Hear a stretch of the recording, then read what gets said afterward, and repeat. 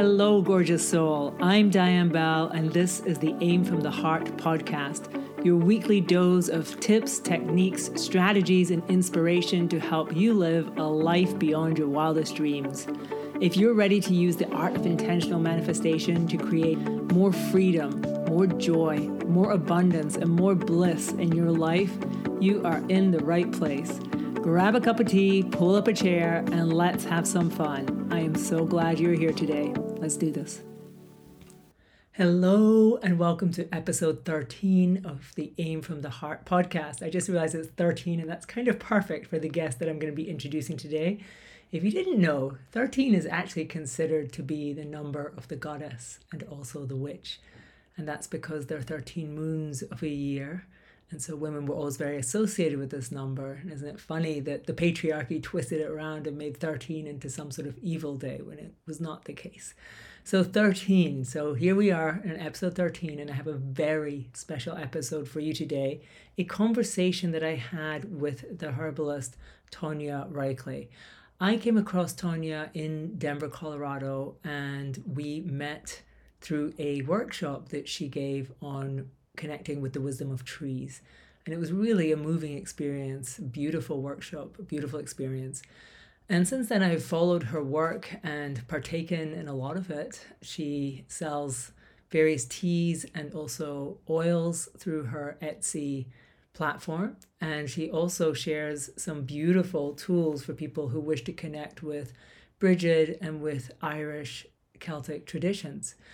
This conversation is a really special one for me. It's a very deep one. We go to some very personal places and really consider these ideas about traditions, roots, and how to live authentically and in a way that is in alignment with our ancestral traditions.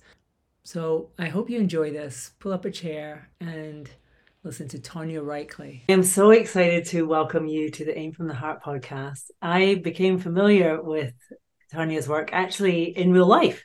We first intersected in the real world, not through the internet, as like most people I meet is from the internet.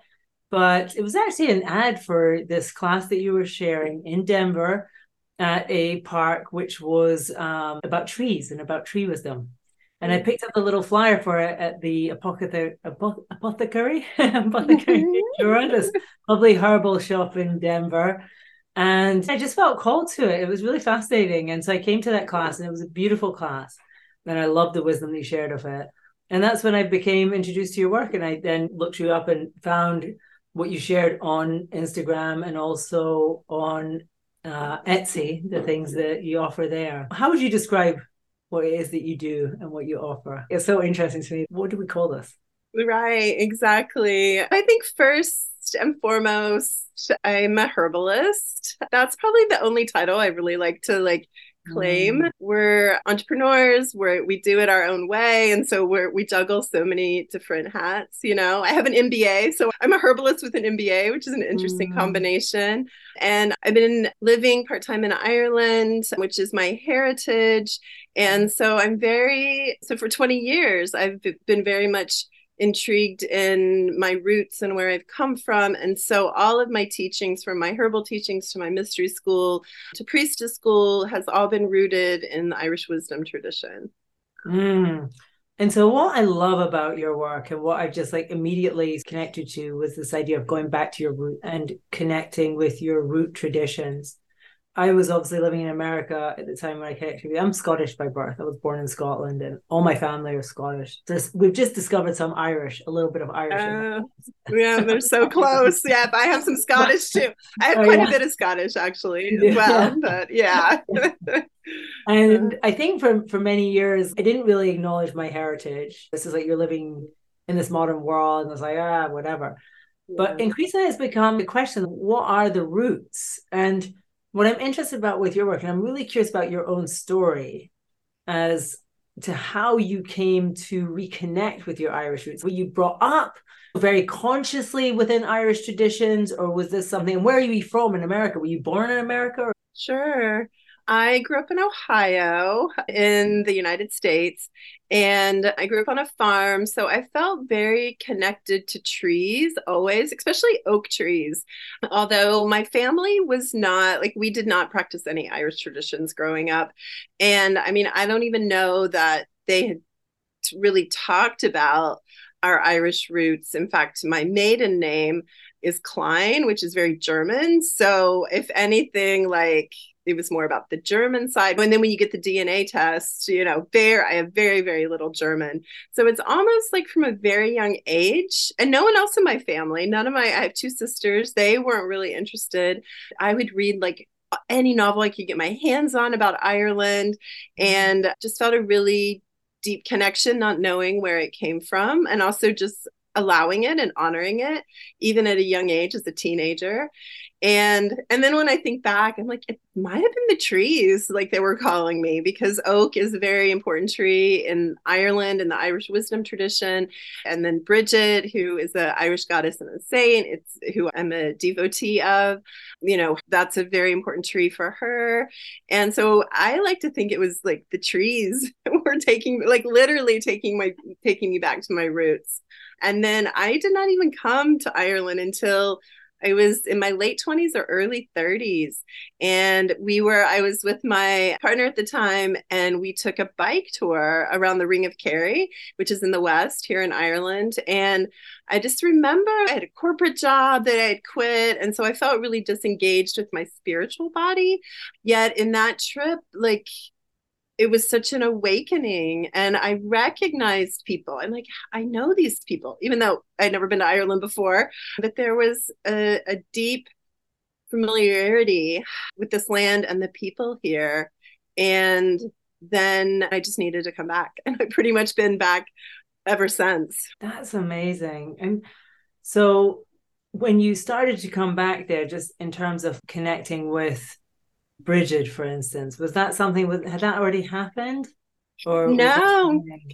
Yeah, again. So I came back after that time in Europe. We spent some time in Ireland and then a lot of time in Western Europe in general. And then I came back and thought I was going to get a corporate job again. And after experience like that, I was like, there's no way I can go back into that environment.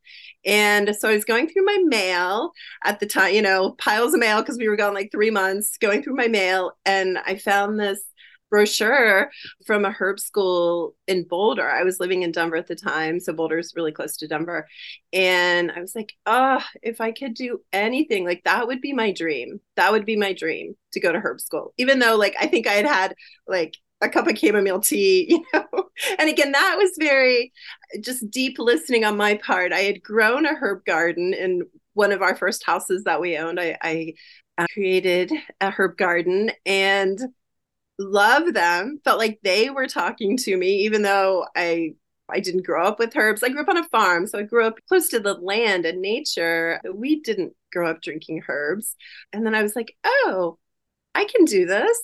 Yes, this is my dream. I can make my dream happen. So I enrolled in herb school in Boulder, and it was beautiful. I feel like I definitely like found what I was meant to be doing. And after that year was done, we could have continued. It was like a 3-year program. Although I just knew there was another direction I wanted. I didn't want to be a clinical herbalist, and that was like very much a clinical program. So I was in a checkout line. What's Whole Foods today? So it was called the Ideal Market at the time. So I was in Capitol Hill, which we met very close to there. This was 22 years ago. And I opened the back of this herb magazine as I'm waiting to check out. And I see a tiny little classified ad in the back. And I hadn't even bought this herb magazine. I just saw it. It said, come study herbs in Ireland. I was like, that's it. I want to come study herbs in Ireland. And I emailed her. I don't even think she had a website at the time. Her school was caught here in Ireland, was Bridget's Academy, and it still is Bridget's Academy of Healing Arts. So I came here again on a wing and a prayer, and my partner came and he was like, are you sure she even exists? So it was all this trust. We came 2 months with the school in residence with her. And that's when I got to know Bridget. through the school. And yeah, it was just south of Dublin. So it was really close to Kildare, which Kildare means, translated in Irish, means Church of the Oak. So again, that oak tree rooted connection. And that's how I became acquainted with Bridget. And then she invited us to stay an additional month. My teacher, her name's Gina McGarry, and she's still a beloved. She is my teacher in this life. And so just living in this place that had so much connection to Bridget is how my connection with Bridget started. And Bridget we wouldn't have called, like, Herbalist is a very modern name. Like, even I can still meet people in Ireland and I'll say I'm a herbalist and they'll be like, what is that? So we were known as like Don Fashes, or sometimes people with the cure is what they would have been referred to. And people ask me that often. Oh, so you have the cure. Amazing. What I love in this story is the trusting in your soul and in the callings, and then receiving those little confirmations, like the name of the place that's like that. Ah, yes, I'm on the right path. Yeah. I said to Tonja just before we started, and I didn't actually stage manage this. This was not like I put these out because I was about to have this conversation. I have my Bridget cards here, which Tonja made. And these are my favorite oracle cards. I have a lot of different oracle cards, and I can't explain my connection and devotion and absolute love of these. But I take them with me everywhere. And as you know, I've purchased quite a few of them because I usually end up giving them to somebody. And then I need another set. So you wrote these yourself, or I imagine channeled the messages on them. I would just offer to anybody, if you're looking for the most simple but succinct and beautiful cards to anchor in with your daily life, these are the ones. They're Bridget cards. And we'll make sure that we've got your links and things that people can find them. I'm tempted to pull a card for us now out of interest. Sure, like, let's do it. All the time. I'm literally like every day. I tend to pull a card every morning for myself. Yes. I'm just gonna see what comes for us just now as we are speaking. Goddess of poetry for creative life. Ancient bards of Ireland invoked Bridget to inspire their words. Today she is a muse for all creative works. Where in your life would you like to be more creative? Make a decision. And this is what I love, the little questions, little prompts, the little thoughts that really do guide me like so much. I can't tell you, I just love them. Where in your life would you like to be more creative? Make a decision to start a creative endeavor like journaling, spinning wool, making jewelry, or creating art. Take time today and every day to nurture the creative aspect of yourself. Call upon Bridget for inspiration. Allow your creative works to ignite the spark of your true self. You're creative. And I love the affirmations at the end of each one. So every single one has an affirmation. When I had a screenwriters retreat here in Spain, I offered each of the women to choose a card, and they all chose it and they kept their cards. And each of them got like the card. Like they just like got exactly the right card. There were so many tears because it was just like, that's speaking right to my heart. That's exactly what I needed today. And there's just something in these that's really magic. I also here have the Bridget oil, which again, I didn't stage manage this. I use this, I anoint this often. Usually when I'm about to teach, usually when I really want to bring in a certain energy into what I'm doing. I don't think it's available right now on your site. No, yeah. And the tea as well. So this is just a little request. Oh my gosh, I love the ritual tea and the different seasonal teas. Yeah, good. So good. So appreciated. I mean, you really are just an incredible herbalist. It's interesting because I see you as being a priestess. And you might not use that word for yourself. I see you as being a witch. Again, you might not use that word yourself. And you might be like, why is she saying these things? I see you as a woman on this path, connected to land, connected to honoring Mother Earth, the goddess. And I think it's this, when I met you, I was just so inspired by that, by meeting a woman who was just embodying this path in a way that felt so real. I'm getting tearful. That felt so real. I can feel someone's embodiment, that you're living what you're teaching. And there's a lot of performative I feel like in our world right now, these things like being a Yeah, witch, being a priestess, they can be quite Instagram fashionable at the moment, like quite a absolutely. trend. Yeah.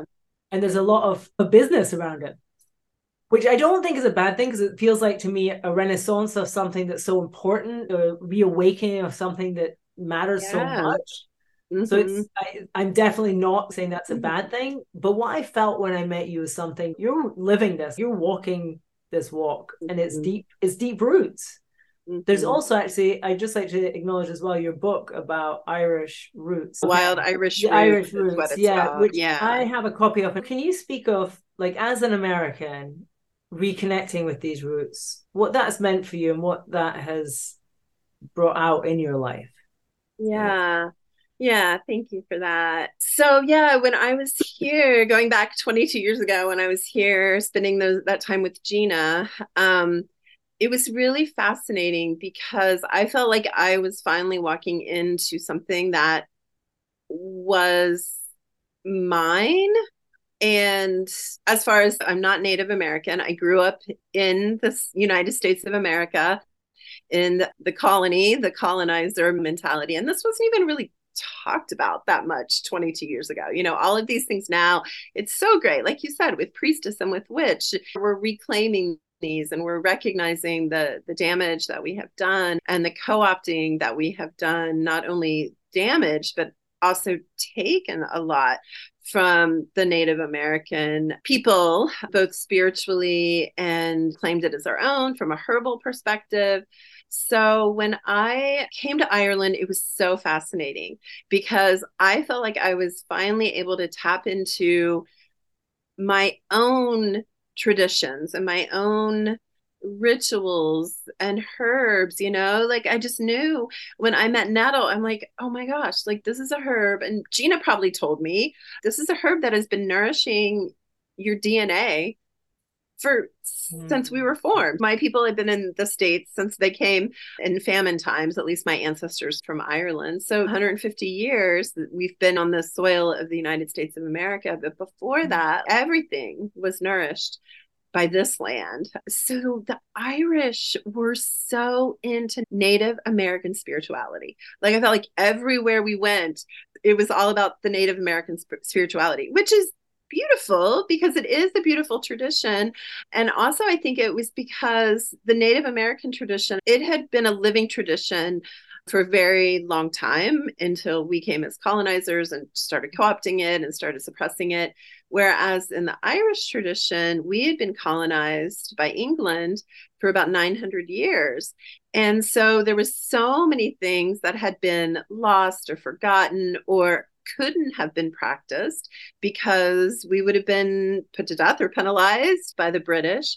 And so I was so fascinated by that. I'm like, I am here on this land that is so rich with heritage, and they're all into the Native American tradition. So I was very intrigued by that, and definitely was even more compelled to really dig deeper into the traditions and rituals, the agricultural year, the astrological year that I know that my ancestors followed, to work with the herbs. And then I made the decision as I grew my herbal practice, I only wanted to deal with herbs of Western Europe, the land where I was nurtured from. A lot of when I was in herb school, we were talking a lot about Chinese herbs, which I always thought was like kind of weird. I'm like, Chinese herbs, like, and that again is because there was records kept. So it's an amazing traditional Chinese medicine is an amazing healing system.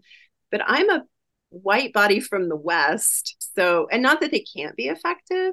So, yeah, literally just coming back to what has nourished me and letting that lead the way. It's interesting because after you've been doing your work for a while and we get to be a certain age and all of a sudden these things, I'm just seeing it come around, even the reclaiming of the witch. And this is something that I'm not doing it because it's trendy. This is something that the land and the herbs and my teachers have shared. It's Yeah. beautiful. And this is why I value your work so much and I honor it so much because for me, it's funny. I spent years as a spiritual seeker and I'm from Scotland. All my family is Scottish. Basically, I was born there. I lived there till I was 6. And when I was 6, we moved to Japan. And then after 6 years in Japan, we moved to Australia. And then after that to Germany. So I grew up really all over the place. And when I came back to Scotland when I was 18, I felt very disconnected from it. It was very challenging because I said I was Scottish, but everyone would be like, you're not Scottish, right? And I was like, yeah, you're kind of right. Yeah, And yeah. I didn't feel connected to it. And there was always a spiritual secret. So then I found my way to Buddhism. And Mm-hmm. in particular to Thich Nhat Hanh, who and yoga as well became a big part of my life. And I spent time in India studying yoga. But Thich Nhat Hanh became my biggest teacher, and I spent a lot of time at his monasteries. And Yeah. Thich Nhat Hanh would often say, "Don't be a Buddhist. Go back to your own roots. Yeah. Go to your own roots." And Mm-hmm. it used to really piss me off because, as far as I could understand it, my roots were the Scottish Presbyterian Church. And I was like, Mm-hmm. I just don't feel good there, right? Like I don't like it's no, I Yeah. just don't like everything in me for some reason. And I was brought up, my parents are part of the church, and no disrespect to the church, but it just for some reason Yeah. never felt like my home. I did not feel like this was it. So when Thich Nhat Hanh would say this, I would be like, no, because I don't want to be. I don't want those. Yeah. And I also had that thing about like, oh, Celtic mythology and all this. The Dungeons and Yes. Dragons squad, right? I know. Aesthetically, right? Yes. Yes. Like I reject it. Yes. Like I'm too Uh-huh. cool for that, right? And that's what I sort of got. It's either like Scottish Presbyterian Church or it's like Dungeon and Dragon This, Squad. And I'm yeah. like, let me just do my Uh-huh. Buddhist thing and my yoga thing. And that feels much better to me. And I get to pick and choose the things that I like of those traditions Yeah. and honor them. And so I carried on around the world. And really, it's just in very recent years, first of all, that I became aware what was meant by my roots. And this is that Mm-hmm. interesting thing when you said the Irish were disconnected from their traditions 900 years ago. And Mm-hmm. as a Scottish person, I feel this really powerfully now too. And I feel like I'm in this process. I feel like I'm at an earlier stage in it than you are of connecting to the roots. And I think that's why I feel so drawn to your work and to what you do, Mm-hmm. because I think you illustrate a path home. Mm-hmm. Yeah. That for me, for so many years, I just felt like the roots, I don't know that they weren't mine, but now I understand why, because they weren't. You know, Yeah, they were exactly. colonized, they were colonized. Absolutely. And so I didn't feel at home with them because they're not actually the Mm-hmm. real roots. And going back to the mother, going to the goddess, really anchoring in, like you say, to the times of the year, it's a whole other thing. But I still feel fairly new to it. I'm just wondering if anyone is listening to this just now and they are not connected to their roots at all. And I know that we'll have a lot of American listeners. What advice would you give somebody on this journey? Is it Uh, necessary to like actually go to the place, or what do you think? no, definitely it's not necessary. In fact, I consider that a lot, that I'm very privileged that I can live. I mean, I'm pretty much living full time in Ireland now. I learn a lot being here, and I think as an Irish diaspora, I didn't grow up here. I love that Thich Nhat Hanh said that. A lot of the elder teachers of tradition, Native American teachers have said that. Go, you can receive the teachings, and it's not like we don't feel bad. I was way into Buddhism for a while too, because it just felt really accessible, and it was something that was outside the dogma and the institution Mm-hmm. of the only spiritual practice that was accessible in the state. So receiving these, they can be like whatever paths you have been on. It's not to reject those, it's to like integrate those into what is your own. I think we were so the Scottish and Irish. So the Scottish and Irish definitely, and like they're Celtic. We have Celtic roots. And as Celtic people, we were very connected to the seasons. And even before that, so we were connected to the seasons pre-Christianity. And then even before that, the stone circles and the Neolithic sites, the sacred sites, which are, I've been to many in Scotland. I live around them here. I take people to these places when they are fortunate enough to be able to walk on this land, and you don't need to. My point is just even before the Celtic people, there were pre-Celtic traditions that were seasonal and astrological as well. So bringing us back to the solstices and the equinoxes. And then the seasonal festivals, which the Celtic people brought, are agricultural because they were farmers. And so we call those Samhain, which we're approaching Samhain, which is the season of winter. And it's also known as the Irish and Celtic New Year. And it's also a time, it's ancestor reverence. We look at Day of the Dead, and I think a lot of Americans are very intrigued by that. And a lot of people in general, it's a beautiful, again, a very living tradition. And we have our own ancestral reverence, and we make traditional foods on this time, around this time, and leave a plate for the ancestors. So I would say if anyone is intrigued to start delving deeper into their own roots, you definitely do not need to be able to visit the land. You don't even need to know what your DNA is, because I knew I had Irish Scottish roots, but I wasn't doing a DNA test. I was just deep listening. And then when you have like a Buddhist goddess or god that you're intrigued with, maybe just reach out to a teacher. I don't know if you can Google it. I try to keep my students away from Google, but I know that it's a starting point anyway. And ask, because if there is a Buddhist god or goddess, there is one in the Irish mythology. So just kind of weaving in and being curious about, oh, well, I love this practice in whatever tradition it might be, even in Christianity. Especially in Ireland, just because we used Catholicism as a way to rebel against England, because England was so Protestant that being Catholic was one way that we could be a rebel. Yes. And it did not turn out the greatest. So for instance, Samhain is like the pre-Christian festival, but then a lot of the Christian festivals align with our pre-Christian festivals. They hijacked them. They hijacked them. They did. So just being curious around like the festivals that you like, and be like, oh, I wonder what link that might have to the Celtic calendar.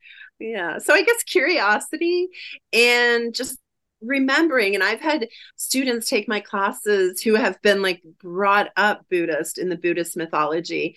And they were like, I had no idea that we have so many stories and so many goddesses and invocations, and as rich as the Buddhist tradition, those are all beautiful traditions, the Native American tradition, of course. And it is that digging a little deeper, because I love that you gave that example about, I saw the Scottish Presbyterian Church, which is like one of the cold, I don't know, for me, the cold, sterile, like it's pretty cold. Yeah. It's pretty cold. I mean, you go into the Scottish church, it is bare. I mean, there's just like nothing, like nothing. Yeah. At least you go into a Catholic church and they've got some incense going. Right, exactly. Candles and incense and like, I know. A little bit of like, I don't know, theater and fun going on. Yes. Heaven forbid. No. Yeah, so it is digging a little deeper, because and that's part of the magic, I think, too. There's a renaissance right now in Ireland and probably in Scotland. I don't know, because I don't live in Scotland, and Ireland is where I learn and study. But there is a renaissance right now. I would love to hear about your perspective on this as a woman. And I don't know much about the Irish history, but in Scotland, obviously, the witch trials were a massive thing. Yeah. Right? And I grew up totally with that thing. For instance, there was a drive that we took often. I was born in Dumfries, but my parents were really from Edinburgh. So we used to drive all the time from Dumfries to Edinburgh. Dumfries is down in the south, near the borders. And we used to drive all the time up there. And there was a town that you go through, Carlops, and it's got this very steep cliff there, a big sort of rocky cliff face. And it would always be pointed out. And it's like, that's where they used to shove witches off the top of that. And if they died, then they were considered to be a good Christian woman and they were buried in the church. And otherwise, they were burned at the stake. I grew up with also that thing, like you were always pointed out these places that there was like this history of witches. Now, as a young girl, this is just our history. This is our world. And it was always the witches, like the witches were burned here, witches were burned there. The whole witch thing has become a big thing for me. because I really recognize the extent, and I work with a lot of creative women. And I just see again and again that pattern of women being afraid to speak out, wondering why they feel afraid to let their voice be heard, like why they're self-sabotaging their work. They're trying to write, but they have a block and all this kind of thing. And I really feel like so much of it is not really just about them and their life, but this heritage that we have. Because for me as a Scottish woman, we had over 300 years of this. It's not like 5 years of this. If we think about epigenetics and what it's taught us about how it affected people within the Holocaust, and that was one generation, that was one period of time. But we're talking about like over 300 years, that's like 10 generations of women or something, with the life expectancy then of women living in fear for their lives, of the trauma of that, of their mothers or their sisters or their friends being treated like this. And I just wonder in Ireland what that history is, but if that has shaped or impacted sort of your work or how you see what you're doing now. Because obviously you would actually, if you were in Scotland back in the day, you would probably been burned at the stake for what you do. Yeah. Definitely. I don't know what it was like in Ireland, as I say, but Scotland, I don't think you would have got out alive doing what you did. Yeah, exactly. Yeah. I totally agree. Like what we have held in the memory of our bodies, the memory of our DNA too, it's profound, and how it is affects us as we are reclaiming our place and our power as women, or people who identify as women in this world. And it is interesting. I'll just rewind a little. Like witch is a term again, and you said this. I mean, yeah, I'm a witch, although I really wouldn't. And I say it very kind of nonchalant because again, it's not like a title. I don't need to be like, I'm a witch, because it does, it feels a little performative, and it feels also like, trendy along with the performative. And I think it's powerful. It's powerful to know our history, know where we've come from. So what really turned the point for me in claiming myself as a witch, because I didn't want to claim it just because it's trendy. And even though herbalists and women who are connected with the land and, So there's a book we read in my mystery school, and it's by an Irish woman, and her name is Mary Condron, Condron. And she actually is hugely influential. She's still living, but in making Bridget's Day. So Bridget, we've been talking about Bridget, Irish goddess and saint, and it is now a bank holiday. It became a bank holiday in Ireland just this year. So again, and this is a big part of reclaiming the feminine as well. Like Bridget was a very powerful figure in her day. Although not powerful in like a way of like hierarchical. It was just like she had audience with bishops, and she might have been a bishop. There's stories that she might have been a bishop as well. She was a magic maker. She tended to a sacred flame that was magically kept alit. So she could have been a witch as well. And so Mary Condron wrote this book called Serpent and the Goddess. And I was flipping through it, and someone wanted me to teach a class with witch in the title. And I was so resistant because I'm like, I'm not just going to like cave into this trendy thing. And I read this excerpt about what Mary Condron, who is an Irish scholar, very connected to Bridget, but also is a nun, so also very connected to the Christian mythology. And she had wrote that a witch is a person, I don't know if she said woman, a person who is accountable to her community and listens to the oracles of the plants and the stars and the moon and the rivers. I'm like, oh, okay, I guess I am a witch. I am accountable to my community.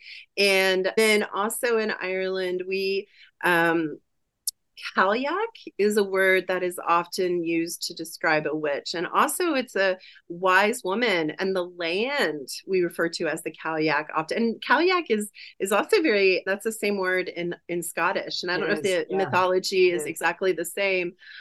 But so an elderly woman who is sovereign is the Cailleach. And so a sovereign woman. So I think it's all amazing that we're really looking at reclaiming that. And interestingly, this goes back to the Protestant versus the Catholic, because in Ireland, there no women were persecuted. No one was burned. There was a woman, I just recently, yeah, I know. Isn't it amazing? There was someone, and I feel like people always want to find a story to be like, yes, there was. So there's this gentleman who he's not really a scholar, but he's like, maybe he would be an amateur scholar. I really respect him. And he recently named this woman who had been burned at the stake. I had never even heard of her before. And I've done a lot of research around it. But this was even before the witch trials. This was like the 12th century. And the witch trials were later. So I feel like people are really trying to find an example, but that's just, the Catholics were kind of, you know, had a lot of pre-Christian, I don't use the word pagan that much, but, you know, they put out, they knew like how important these connections were to the land and the cosmos and the plants.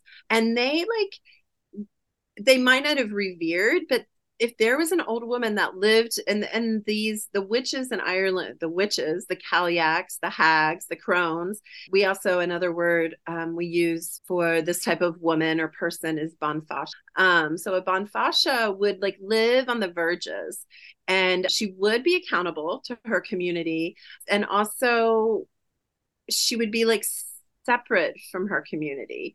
And a really great story in Ireland, and this is from the 19th century, of a bonfasha, of a witch, and she lived just really close to where I live in County Clare.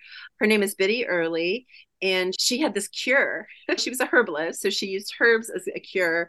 And she also had this mystical blue bottle, and it was said that the fairies gave her this blue bottle, and this blue bottle had an elixir of some sort in it that could heal any issue along with the herbs. And so it was said that the priest would like preach against Biddy Early. Do not go see Biddy Early. She works with the devil, or whatever they would say. The doctors would be like, she's a quack. She doesn't know. And then the story is that they would be in disguise in the queue to get in to get Biddy Early's healing remedy. I love that. So that's like so much of the Irish. That's so much of the Irish. Like, that's so fascinating to me. I mean, I'm really like surprised because in Scotland, as you know, it was horrific. It's horrific. This summer when I was back in North Berwick, which is where my parents live now, it's about 30 minutes outside of Edinburgh on the coast. And they've got all these planters in the town. It's a tiny little town. It's like 20,000 people or something. And it's like Toy Town. It's so idyllic. It's just so sweet.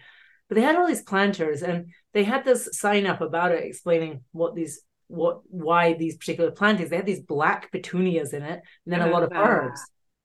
And the signs were about the fact that this was to commemorate the 78 women who were executed there around 1509. In North Berwick. I thought, 78. Like, when you hold that for a second, you think this town today is 20,000 people. And if you killed 78 women in that town today, that would traumatize the whole town for generations. You can't even fathom it. 78 women, take them today and murder them. But back then, I can't imagine the population of the town was more than 1,000. Yeah, exactly. Or a couple of thousand. And it was a pilgrimage resting space. Mm-hmm. And most of these women worked as healers to pilgrims. Oh my gosh. Right? They were herbalists, and they cared for their community. And this was what happened. And so in these planters, they had planted what they said were the herbs that these women would have grown. I would love to hear your thoughts on this, like this time that we're living in. I mean, it feels to me like it's a shift. Like there's Yeah, I mean, just that they're doing that. That's like amazing. I mean, the black petunias and also the herbs, and really, and that there were 78 planters. Like, yeah, it's amazing for sure. And I feel like with any trauma, cultural trauma, because this was a cultural trauma, the witch trials and executions, and for the families. Probably for the persecutors, like everybody. And so that we are now acknowledging that's such an essential part of the healing, you know? Sinead O'Connor, who I think is an amazing prophet. There's a song called The Famine. That would have been a huge, of course, and still is, and we're talking about it finally. And that's it too. When I first started coming to Ireland 20 years ago, I'm like, is anyone talking about the famine? I would be out gathering blackberries, and I would ask Gina, I'd be like, why am I the only one gathering blackberries? And she was like, because it was considered a famine food. So 140 years later, people were still not eating the foods. And that's all shifted. Foraging is such a great thing here. So yeah, just the acknowledgement of it. We need to acknowledge it. And then that's where I feel like the rooted healing is going to come from. Thank you for sharing that story. That's as traumatic as it is. This reconnecting with our stories, with our truth, and with our lineage, it just feels to me like this is the essential thing that needs to happen. It's one of the things that has to happen in order for us to move forward. Yeah. In order for us to heal. Mm-hmm. Yeah, definitely. Reclaim. And I love that you say story. Like, story is such a big part of it. And reclaiming the stories that are uncomfortable and that are hard, and grieving that too. Like, grieving, who knows how we were able even to grieve the women who were executed. So I think people had to disconnect, didn't it? I mean, that's what I was come back to. I'm like, basically to survive those times, meant to compartmentalize, meant to disconnect, meant to obviously mistrust other women, to keep yourself separate from other people, to keep yourself quiet, to not stand out too much, to reject the old ways, to reject the roots. Because if you were going to survive as a mother, that's what you would teach your daughters. Yeah. Like, if you want to survive and live a happy life, here's the blueprint. Stay away from the herbs. Yeah, exactly. It's not worth it. And don't get close to those women who are part of that.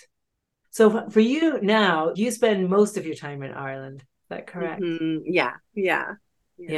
And do you still go back to America? Do you still keep a home base there, or? I do. I still have a home there for now.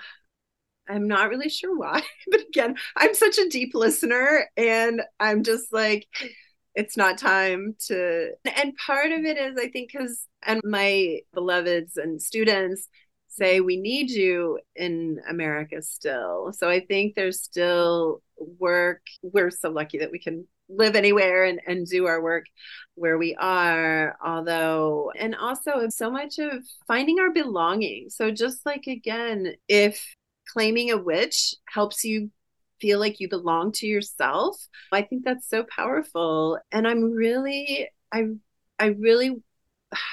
not that I can do this, this is very much internal work.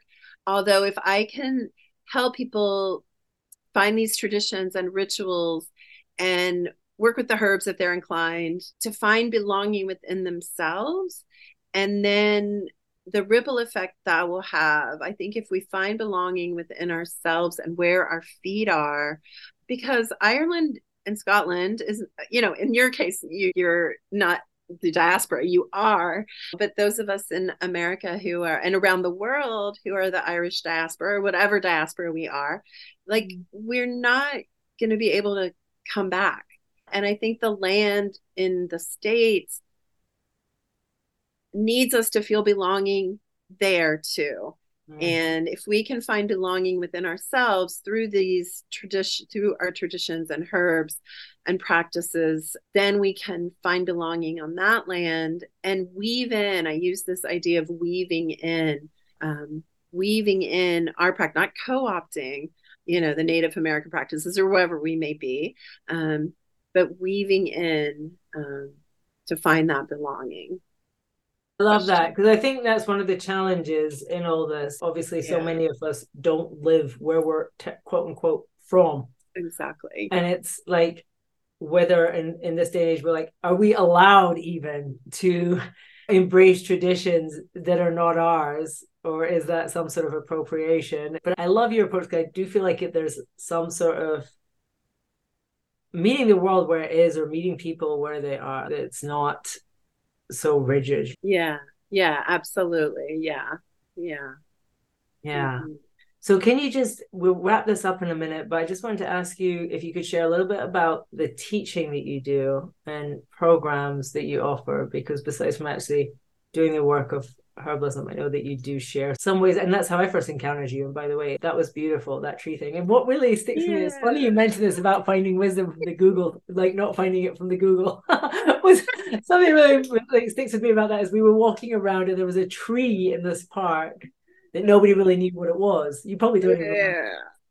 And I was like, let me picture this out and like and snap a picture of it. And you're like, no, no. And I was like, oh, Exactly. Let's just plan idea. Yeah, yeah, yeah, I yeah. committed I know. sacrilege I'm here. so it's all right. And I mean, I'm endeavoring to let that go because I know those apps can be great. I was very blessed to have a teacher, and I want like there to be teachers that hold this knowledge that it's not just AI and held in our fucking phones.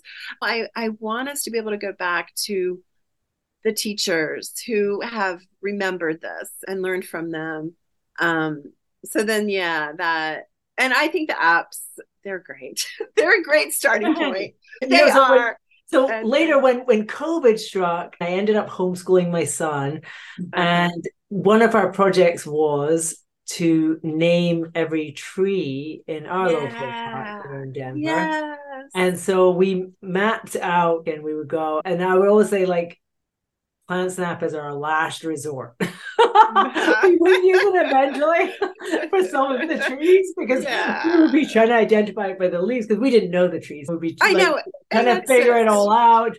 And at a certain point, we would say, Yeah. know what that is. Should we get the plant snap out? Yeah. Yeah. Definitely. And I mean, that's it. If it's not just like consuming wise, because I talk to my students about this too. I'm like, okay, we don't have to know the name. You don't have to like do that immediately. How about just breathe with them and be with them? And they might share a little bit about who they are. Yeah, I think they're totally fine. And I love that you did that with because you were connecting with the trees. Like that's Yeah. amazing. And identifying the trees and naming the trees. That's beautiful. So it can be both and. We use that term a lot, both and. I And you love did that. come to a tree class. So yeah, so you were doing both and. Um, yeah, and so going back to like the Yeah. idea of having a teacher, I am very blessed that I have a herbal teacher who I've been with for 22 years, and she'll be my forever teacher, not just herbal, but life. So I have been teaching herbal classes for, gosh, probably 18 years. And I recently changed the name of it to an apprenticeship. So it's called Ancestral Herbal Apprenticeship. So it's coming from an Irish tradition and it's an apprenticeship. So it is not just like you're not opening a book and you are out with the plants and you're co-creating with the plants, you're listening to the plants, and there are, ways that we need to work with the herbs to become community herbalists, and also it's learning to trust our intuition, learning how to listen again to the more than human realms and the plant realms, and learning to validate that. That's something that the witch trials and patriarchy and capitalism, all of it has taken away from us, that unless it's written down or unless you can source it, like it's not valid. So helping reclaim that. I have a year-long apprenticeship. They're on Zoom, but I also send everyone's a care package every month. So they're engaging their senses. Our senses are thresholds to remembering, to learning, to deepening. And then they spend a week on the land here with the plants that we've been talking about. And of course, they're working with them where they're living too, because a lot of these plants followed us when we went to America or went other places. Is that your main offering? Are you doing anything else now, like celebrating Yeah. like holy days or anything like that? Yeah, I do have a program called Way of the Wild Witch, back to the witch, and that I call it Way of the Wild Witch Wheel of the Year. And that is an opportunity for us to gather 8 times out of the year. Every 6 weeks, there is a festival that we honor, whether it's astrological, like the equinoxes and solstices, or agricultural, like Beltana, Samhain, Imbolc, and Lunasa. So people can join for that, which is a ritual and tradition experience. And then I have a year-long program. It's a mystery school. And we come from the lens of Irish mythology and we look at mythology, and I think most traditions do, although I never want to speak for other traditions because I don't know really. So in Ireland, our mythology still lives within us. And so by reading the mythology, again, we can reclaim and remember who we are. We can remember our sovereignty outside of all the suppression of modernity. So we work with myth and herbs as well, work with herbs from more of a spiritual perspective, but still from a very sensory perspective to open those pathways to remembering and reclaiming. And then and also that the mystery school is very much about coming back into relationship with belonging with the land. So we're doing a lot of work with the land and the ancestors, the more than human realms. And then they spend a week here as well. So yeah, so Amazing. those are 3 things. Yeah. Amazing. And if you sign up for your email list, you receive a lovely little daily offering, don't you? I just love those. Yeah, And in thank my inbox. you. Yes. Yeah, yeah, Yeah. just It's so special. It's really a lovely and delightful service. You are tending your community. Thank you aw, so much, yeah, I really yeah. appreciate it. Thank So you. to wrap this up, I always ask people this, but if there's one thing that you could teach everyone in the world, if you could impart something, what would it be? Oh gosh, right? Mm, Yeah. My TED Talk would be, I don't yeah, know. yeah. I mean, I am so passionate about this beautiful, humble weed called nettle. So Mm, I honestly, I feel like those of us from the West who grew up where I grew up, white people from the West, nettle would change us. Like the gifts that herb brings, from like the vitamins and minerals, the spiritual, the metaphysical, the connecting. And it's a weed. It grows everywhere. And so yeah, I would just want the world to know about nettle. And I that's amazing honestly, because I'm like that typical Scottish person, like nettles, run the other direction. It's like because they grow everywhere. So yeah, that's and that's like the herbs. And I don't want to be anthropomorphic around this. My teacher has always said that the herbs you need will show up. But the sting even has healing properties. The sting has healing properties. So just this idea, if we could shift our perspective on something that we have not liked or demonized or have looked at like just a nuisance, the ripple effect that could have. So Mm, yeah. I'm going to I explore know. nettle. You've given me this is like totally firing things up at me. I'm going to explore nettle with. Yeah. Thank you so much for having this chat with me. I can't tell you how much I appreciate it and how much I appreciate your work. I really love it. And I'm just grateful for you and what you embody and what you share. So thank you so much for being here. Yeah. Thanks, Diane. It was great. It was a pleasure. Thank you so much for listening to this podcast today.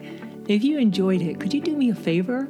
Please leave it a little review wherever you're listening to it, or screenshot it and share it on your social media and tag me so I can see it. I would be so appreciative. Thanks so much. I love you, and I'll see you soon.